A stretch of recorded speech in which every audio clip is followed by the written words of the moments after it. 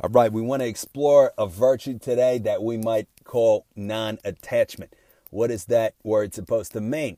So the way to think about our psychology is that we do things in order to improve our self-esteem.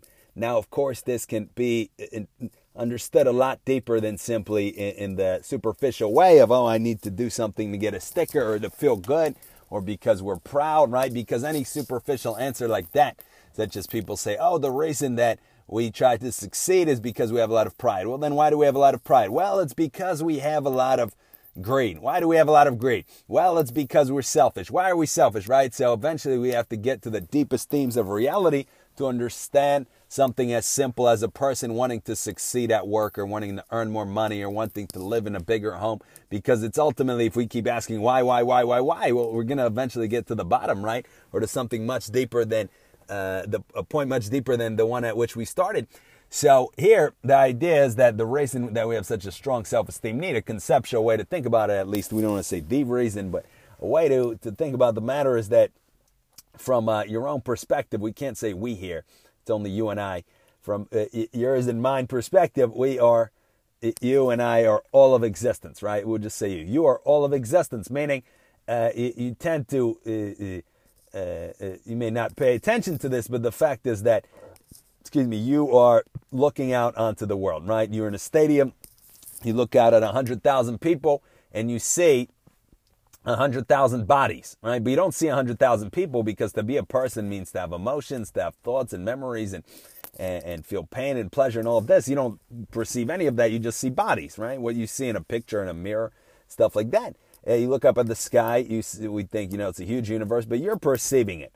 You look at the Grand Canyon or at a huge landscape or from a plane, you're perceiving it. You close your eyes, that sight is gone, right? So if something is painted in the color green and nobody's looking at the color green, in what way is the color green still there? And so you look at a large landscape, it's huge. What is that? Did it just fit into your eyes in between into the space between your ears? Somehow you're perceiving it. It's the imagery, the way scientists or psychologists would put it. It's imagery in the mind, right? It's an image on the retina. Colors, green, brown, whatever the landscape is. So consequently, we see that you are in this weird position of at the same time being the grounds of all of reality and really the reason why there's anything at all. Because again, everything comes to you as either something you see or something you hear or something you taste or something you feel. And we can't imagine a scenario where any of that is there without you seeing it and hearing it and tasting it and feeling it. Now, we're not saying anything deeper than that at this point, right? We're just, that's a very simple observation. That, let's say, again, you're looking at a stadium full of 100,000 people. What you see is only there because you see it. We'll say, no, the people are still there. Okay, fine. That's a different, deeper thing. But what you see is there only when and while you see it.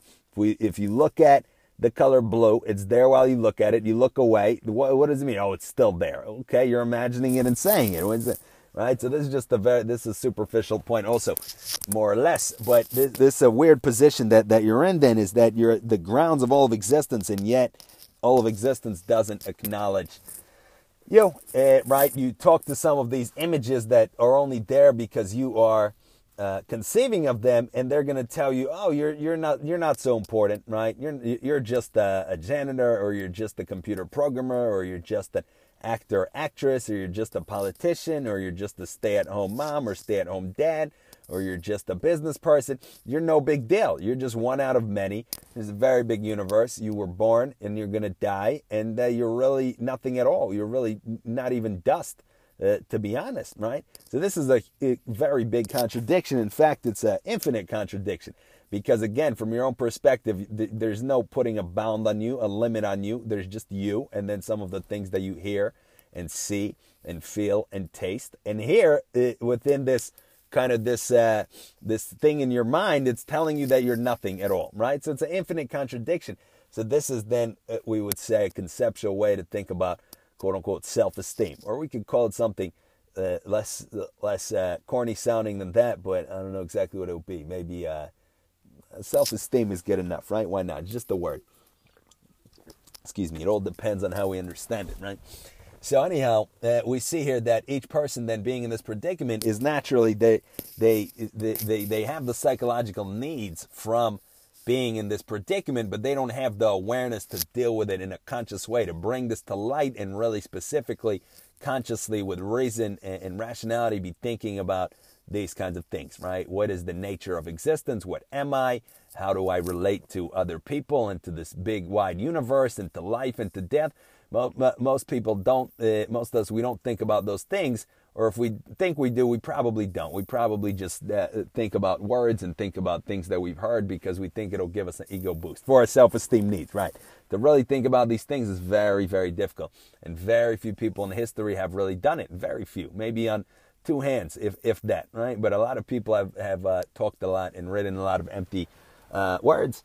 But anyhow, so it's virtually impossible or unheard of that anybody specifically thinks about these kinds of things. So consequently, our psychology just comes out of nowhere. We're not aware where these demands come from or what we want or what the whole deal is, but we have very, very, very severe emotional demands and restrictions.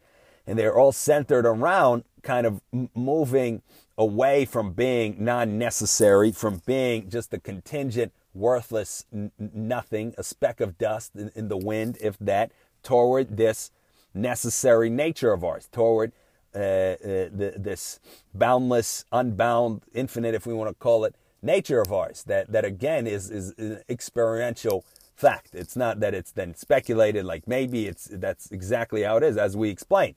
Right? Everything that you say, no, but there's a universe. I was born. I'm going to die. Other people, the world, this, that. You hear some things, you see some things, you smell some things, you taste some things, and what's the other one? What do we miss?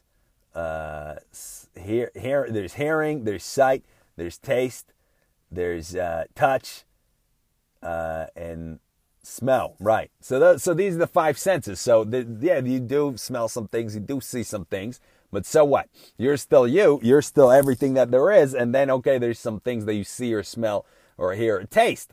What's the comparison, right?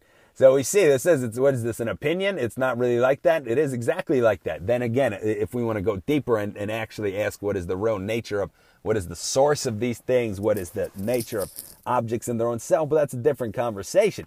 This is a brute experiential fact that there's you, or you can just experience your own self, which is without bounds and limits. And then there's certain things you see and touch and taste and feel and smell and stuff like that, right? So anyhow, so this is the root then of our psychology, of your psychology and mine. Well, not our, because there's no R in this kind of context.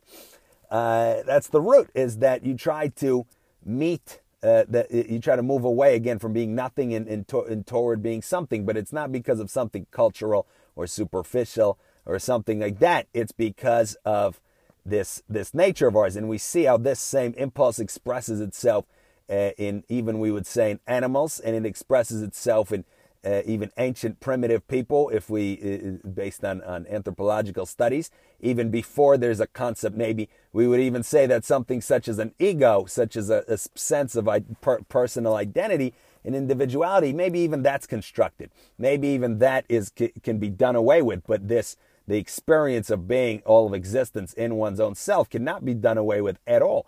And consequently, any and every person throughout all of history has experienced themselves fundamentally in the same exact way, whether it was a pharaoh or a king or a queen or a peasant or a feudal serf or a very primitive ancient person thousands of years ago, without even an ego, without even a sense of distinct individuality. Some of this stuff you read is very interesting, right? So, for example, how before, it's an argument that people came into consciousness, right? Like there's a certain point at which a person is not aware of what they're doing. They're not aware of, in an additional way, that they exist, that they're a person, and they can even identify themselves with plants, like we see in these primitive kind of native cultures, and identify with animals and all kinds of weird stuff that appears now weird to us. To them, it will be normal, and we would be weird, right? But all that kind of stuff, but this basic experience, there's no alternative to it. So there's no getting away from it. That's the only way that it can be. But anyhow, so we see that the root then, if we want to mean by the term self-esteem, this kind of thing, the root of our psychology is the acquisition of self-esteem.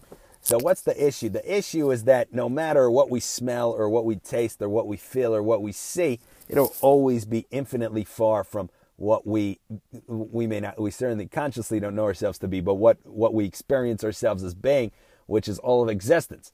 And that's why, to translate that into something simple, right, we can see one gold coin or we can see two, right, just the flash of gold, right? Remember, when we see something, on a more technical note, we see what we see. We see maybe raw sensations such as a color and a extended shape and such, and then that brings to our mind a concept as to what we're dealing with. Sometimes it's not clear, right? We see something in the distance. What is that? Is that a car? Is that a boat? Is that a person?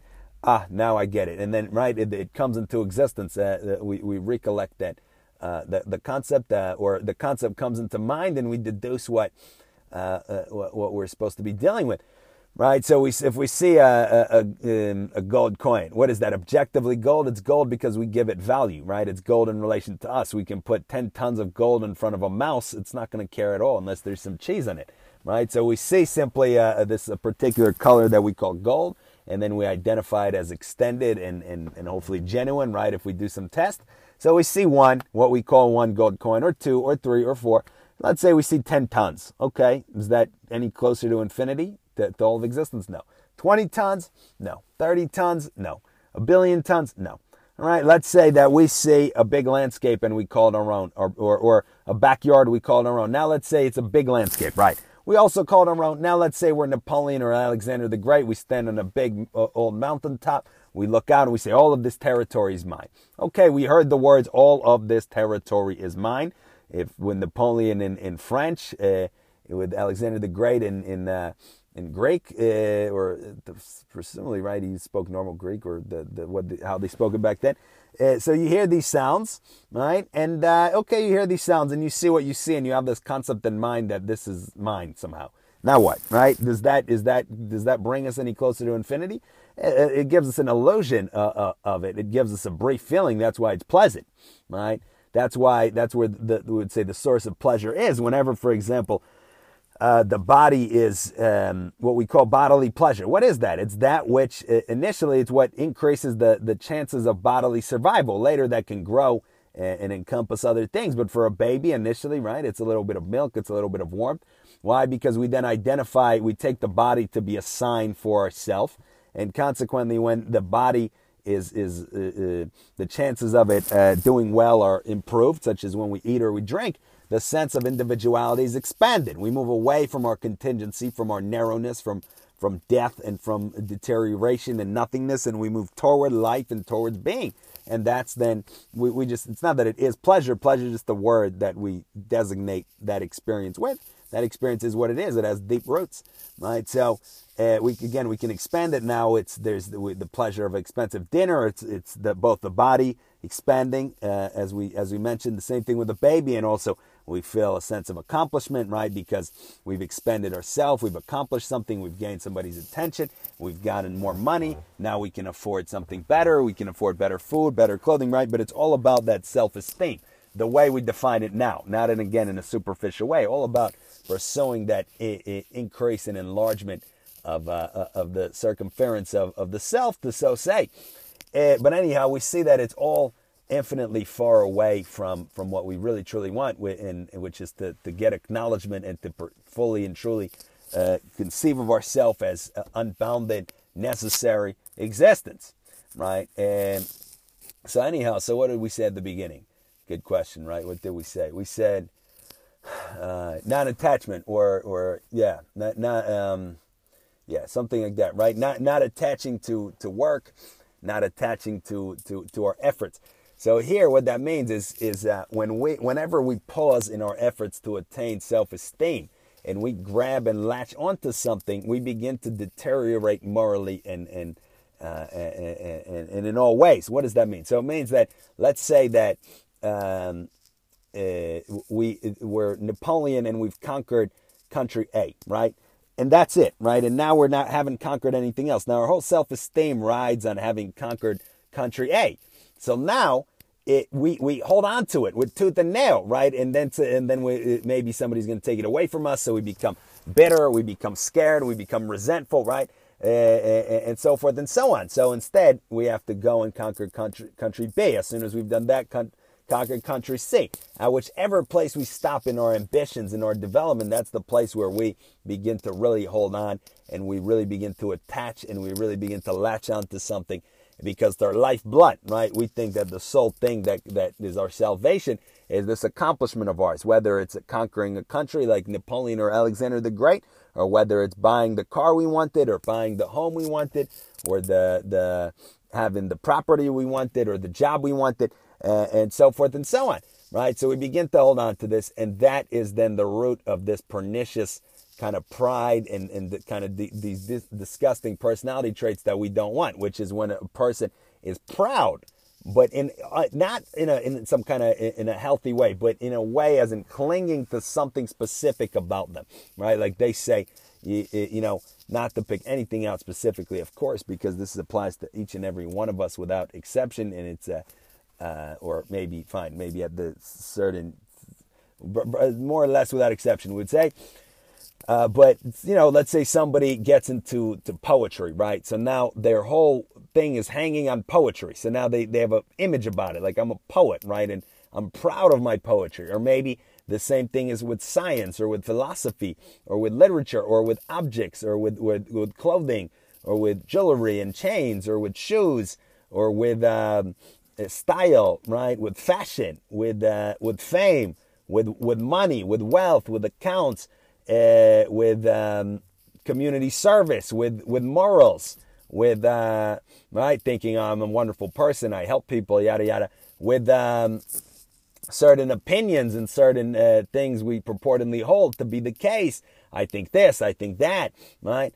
Anything and everything at which we stop and we pause, we're going to develop that nasty kind of pride about that defensive, pernicious smallness. Why? Because that we take it to be our salvation. That's the only thing that's fulfilling our fundamental self-esteem need. And it could be in the grand and the glorious. It's something such as building a pyramid for the pharaoh, right? Or conquering all of Europe like these ancient conquerors used to do, or earning billions and billions of dollars. But for those of us that cannot accomplish that, it can be something such as holding on tooth and nail to some kind of statement that we make, or to some kind of little thing that we've, or to our personality, or to something like that, right? But the fact is, if we live, there's for sure something that we're holding on to. I remember one time speaking with a fella in the street. He's in his 60s. He just got let out the pen for multiple, for murder charges, spent 20, 30 years there, whatever it was. He's in the street. He's that's definitely not old. We wouldn't say 60, but and not a super young man either. He had no money. He had no education. He had no prospects, no future, no job, no nothing, right? But I spoke with this fellow for a while, because he wouldn't let me go after he gave him a couple bills, and he was telling me again and again how amazing he is, how wonderful he is, how nobody quite has the sense of humor he has.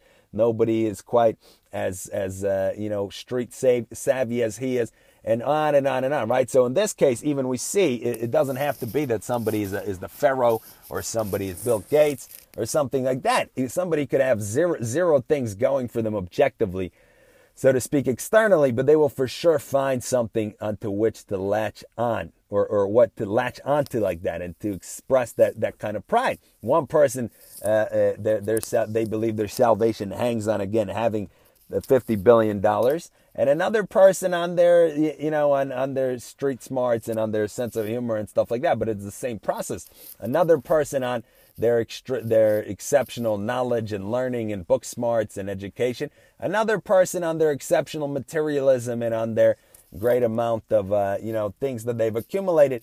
One person on their complete lack of culture and their, their pride in hating everything cultural and everything, all kinds of art and all of this. And another person on culture and art and on going to the art gallery and the opera and the Broadway show and stuff like that. So we see it's not about the specific. It can be anything at all. And we wouldn't say that one thing is superior to another in its own self. Maybe in terms of giving us potential to go away from all of this, fine. We would say if somebody derives there, but then again, even then, it's tough to make rules. So we say that anything, as opposed to it being, say, quote unquote, somebody who is materialistic as opposed to intellectual, or as opposed to cultural, or some kind of naive split like that, we would say anything at all that a person hangs on to like that for their purported seeming salvation, for their fundamental self-esteem needs. It could be it could be the highest form of wisdom. It could be the most amount of, what do people think is wisey type of stuff? Meditation, mindfulness, thoughtfulness, wisdom, charity. It could be the best things in the world, right? But it's still the same thing. If a person hangs on to it, if this is where a person has stopped in his or her development, it is that kind of not healthy attachment that ultimately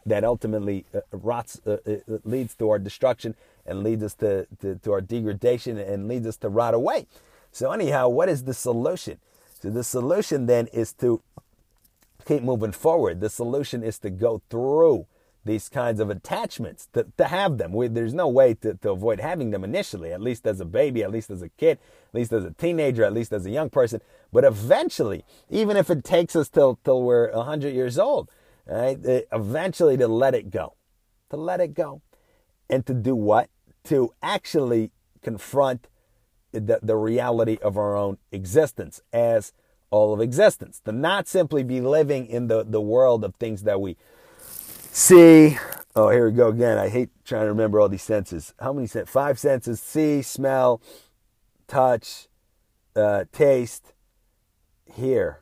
If we didn't repeat them, whatever the 5 senses are. So not just living in the world of the 5 senses and certain ideas and concepts, but living in the reality of existence in its own self. That is, it's not even that it's apples and oranges. You can't compare it whatsoever with anything which exists, anything which we see and smell and so forth and so on, right? So this would be then kind of we would say the peak of human accomplishment, but it's an infinite peak, meaning we can go on and on and on. And in other words, think of it as conceiving of the good, of attaining the absolute good, whatever we want to call it. But it's an extremely high accomplishment, and it's virtually never done. It's not anything that can be done by somebody who doesn't, first of all, have a sound mind. So there's no way to do it by reading a book on quote unquote enlightenment or on how to techniques or nothing. That it is never done by anybody who hasn't disciplined themselves morally to the highest degrees and in the highest standards for many, many years. It's never done by the people that lead a degenerate form of life. It's never done by people that idolize wisdom and knowledge, or don't idolize wisdom and knowledge and make that a point. It's a very, very difficult feat, and the only reason to emphasize that is just so that we keep our standards high.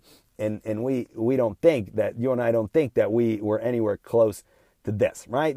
We can look through history and we can find examples of outstanding, towering human personalities, and we may speculate that they attained this kind of human accomplishment, but we shouldn't ascribe it to ourselves or think that somebody on the internet or somebody on a YouTube video or somebody like this has accomplished this, no matter what they say, right? Because now that's a necessary disclaimer in this world of the internet and continual fluff and nonsense that we live in. Any given thing, there's 10 million different or millions and millions of different claims that it's done, right? For every real, say, athlete or martial artist, how many are there that are just peddling some kind of nonsense, right? For every real doctor, how many quacks are there that are saying that they have all kinds of healings and treatments and stuff like that. So just a necessary disclaimer. But the idea is that even if we don't fully accomplish it, even if it's not fully within our reach, the least we can do is we can keep moving forward, right? Because we see just like Napoleon, if he stopped at country A, he would cling to it. Maybe he can't fully let go of all of his attachments, but he can move on to country B and country C. And that's exactly what he tried to do until he got exiled, right, to St. Helena or whatnot. And then he escaped and tried to do it again. and we only, just because these kinds of kind of world historical figures, first of all, they didn't accomplish this kind of thing at all. That's the whole point. That's what drove their ambition. But second of all, they just provide very clear examples of this psychological process that in the rest of us is latent. Because when we don't have the opportunity to do anything, we suppress it, right? And we simply, all of this plays out on a much smaller scale. Instead of conquering a country, we talk trash on the internet. Instead of building a pyramid, we have some kind of special credit card or something, that right? But so we can take these huge examples throughout history to really highlight these things, but they're present in all of us, right? We think the pharaohs or Cleopatra or somebody like that were just fundamentally different. They weren't, right? If we were to clone the pharaoh and then put him, or a pharaoh, there's plenty of them, not just one, and raise him in Jurassic Park, right? Get a little DNA, clone him and raise him in Manhattan, right? Raise him in somewhere in the 21st century, just be a normal guy. There's no guarantee at all that there would be any outstanding traits at all, not even a higher than average intelligence. It's just the circumstances and the opportunity that led to these people doing what they did. As for somebody like Napoleon or Alexander the Great, definitely, obviously, there were some outstanding characteristics, but raised in a different time with different opportunities, maybe it would just be a very ambitious business person or somebody like that, right? Same thing for Cleopatra, for example, for women, right? It's the same thing, but it wouldn't be. The historical circumstances would say enable that particular kind of thing. But anyhow, so we see the least we can do is we can keep moving forward. We can keep trying to conquer more and more and accomplish more and more and never be settled, right? If we've done X, then we move on to Y. We've done Y, we move on to Z. But the thing is that the way to prevent this from being just a vicious, endless cycle that will lead to our misery and destruction is to keep our eyes on the prize, which is to be able to let it all go, which is to be able to disattach ourselves, disjoin ourselves from any and all accomplishment to where we do not care in the slightest about anything at all, where we don't care about our culture or lack of culture, our knowledge or lack of knowledge, our wealth or lack of wealth, or with that example, our street smarts and humor or lack of street smarts and humor, or wisdom or lack of wisdom, or anything in every, our clothing, or nice clothing or lack of nice clothing, where we don't care about not caring, where we don't have an attachment to being non-attached, because that's also a level of that we want to transcend. It may be initially necessary to really hit ourselves with the non-attachment, but eventually we want to even leave that and not be attached to not being to non-attachment, and so forth and so on. Not be attached to not being attached, and that, right? All that kind of stuff. We just say, right? And the only way to do that eventually, right, is to just let it all go, to find being in our own necessary being and necessary existence, to conceive ourselves more and more in that way, and to thereby conceive of the good and be in a state of beatitude and all of that, right? But again, we start out with baby steps. We think about got interrupted there. My phone got overheated. So where were we? So we start with baby steps, and we think about, what am I currently attached to? Am I currently attached to my personality, or to a lack of a good personality, to this psychological issue, or that one, to my beauty or lack of beauty, or to my wealth or lack of wealth, or to my, or humor or lack of humor, to my purported wisdom, or lack of wisdom to my purported knowledge, or lack of knowledge to my opinions, or lack of opinions, whatever it may be, whatever we're attached to, whatever we're using for our self-esteem. The first step then would be to identify it, and then to, at least, we're not going to say now drop it, that's too much, but move forward, move ahead. Right, because we see that when we move forward, we don't care so much about our past accomplishments. If we won a third place medal and that's all we ever won, then of course we're holding on to that. But if the next year we win a second place medal, we may not care so much about the third place medal. The next time we win a first place medal, we don't care, right? Then we win another championship, and all of a sudden all these medals, now you can have them. It doesn't matter. I keep winning and winning more and more. So at the very least, that we should get our self-esteem engine started again and start to conquer higher territory, just like Napoleon did, right? But again, with the eyes on the prize of eventually getting to a point where we can leave it all and we can really be non-attached. But it's very difficult, and it's very difficult to actually do it as opposed to for show doing it, right? As opposed to doing it in a fake way or in a way that we read on the internet or something like this, to doing it in a genuine human way. And again, it's the very, very few people we would think have ever accomplished it. So we may not even think that we should always be hopeful and suppose we're going to accomplish it, but the goal is to try and get as far down the path as we can. And maybe one day the world will be such that it'll be easier to accomplish these things, and we will all have perfect self-esteem that comes from simply being in our own being, and we can improve that and work together to improve it, and really can live in a state of beatitude along with all of our fellow people that we would then truly love, because that's the only way to truly love, right? Is to not be attached in the improper way. But something to think about, and we can get it started with something little, such as getting past our immediate attachments. All right, good luck. Thank you for listening.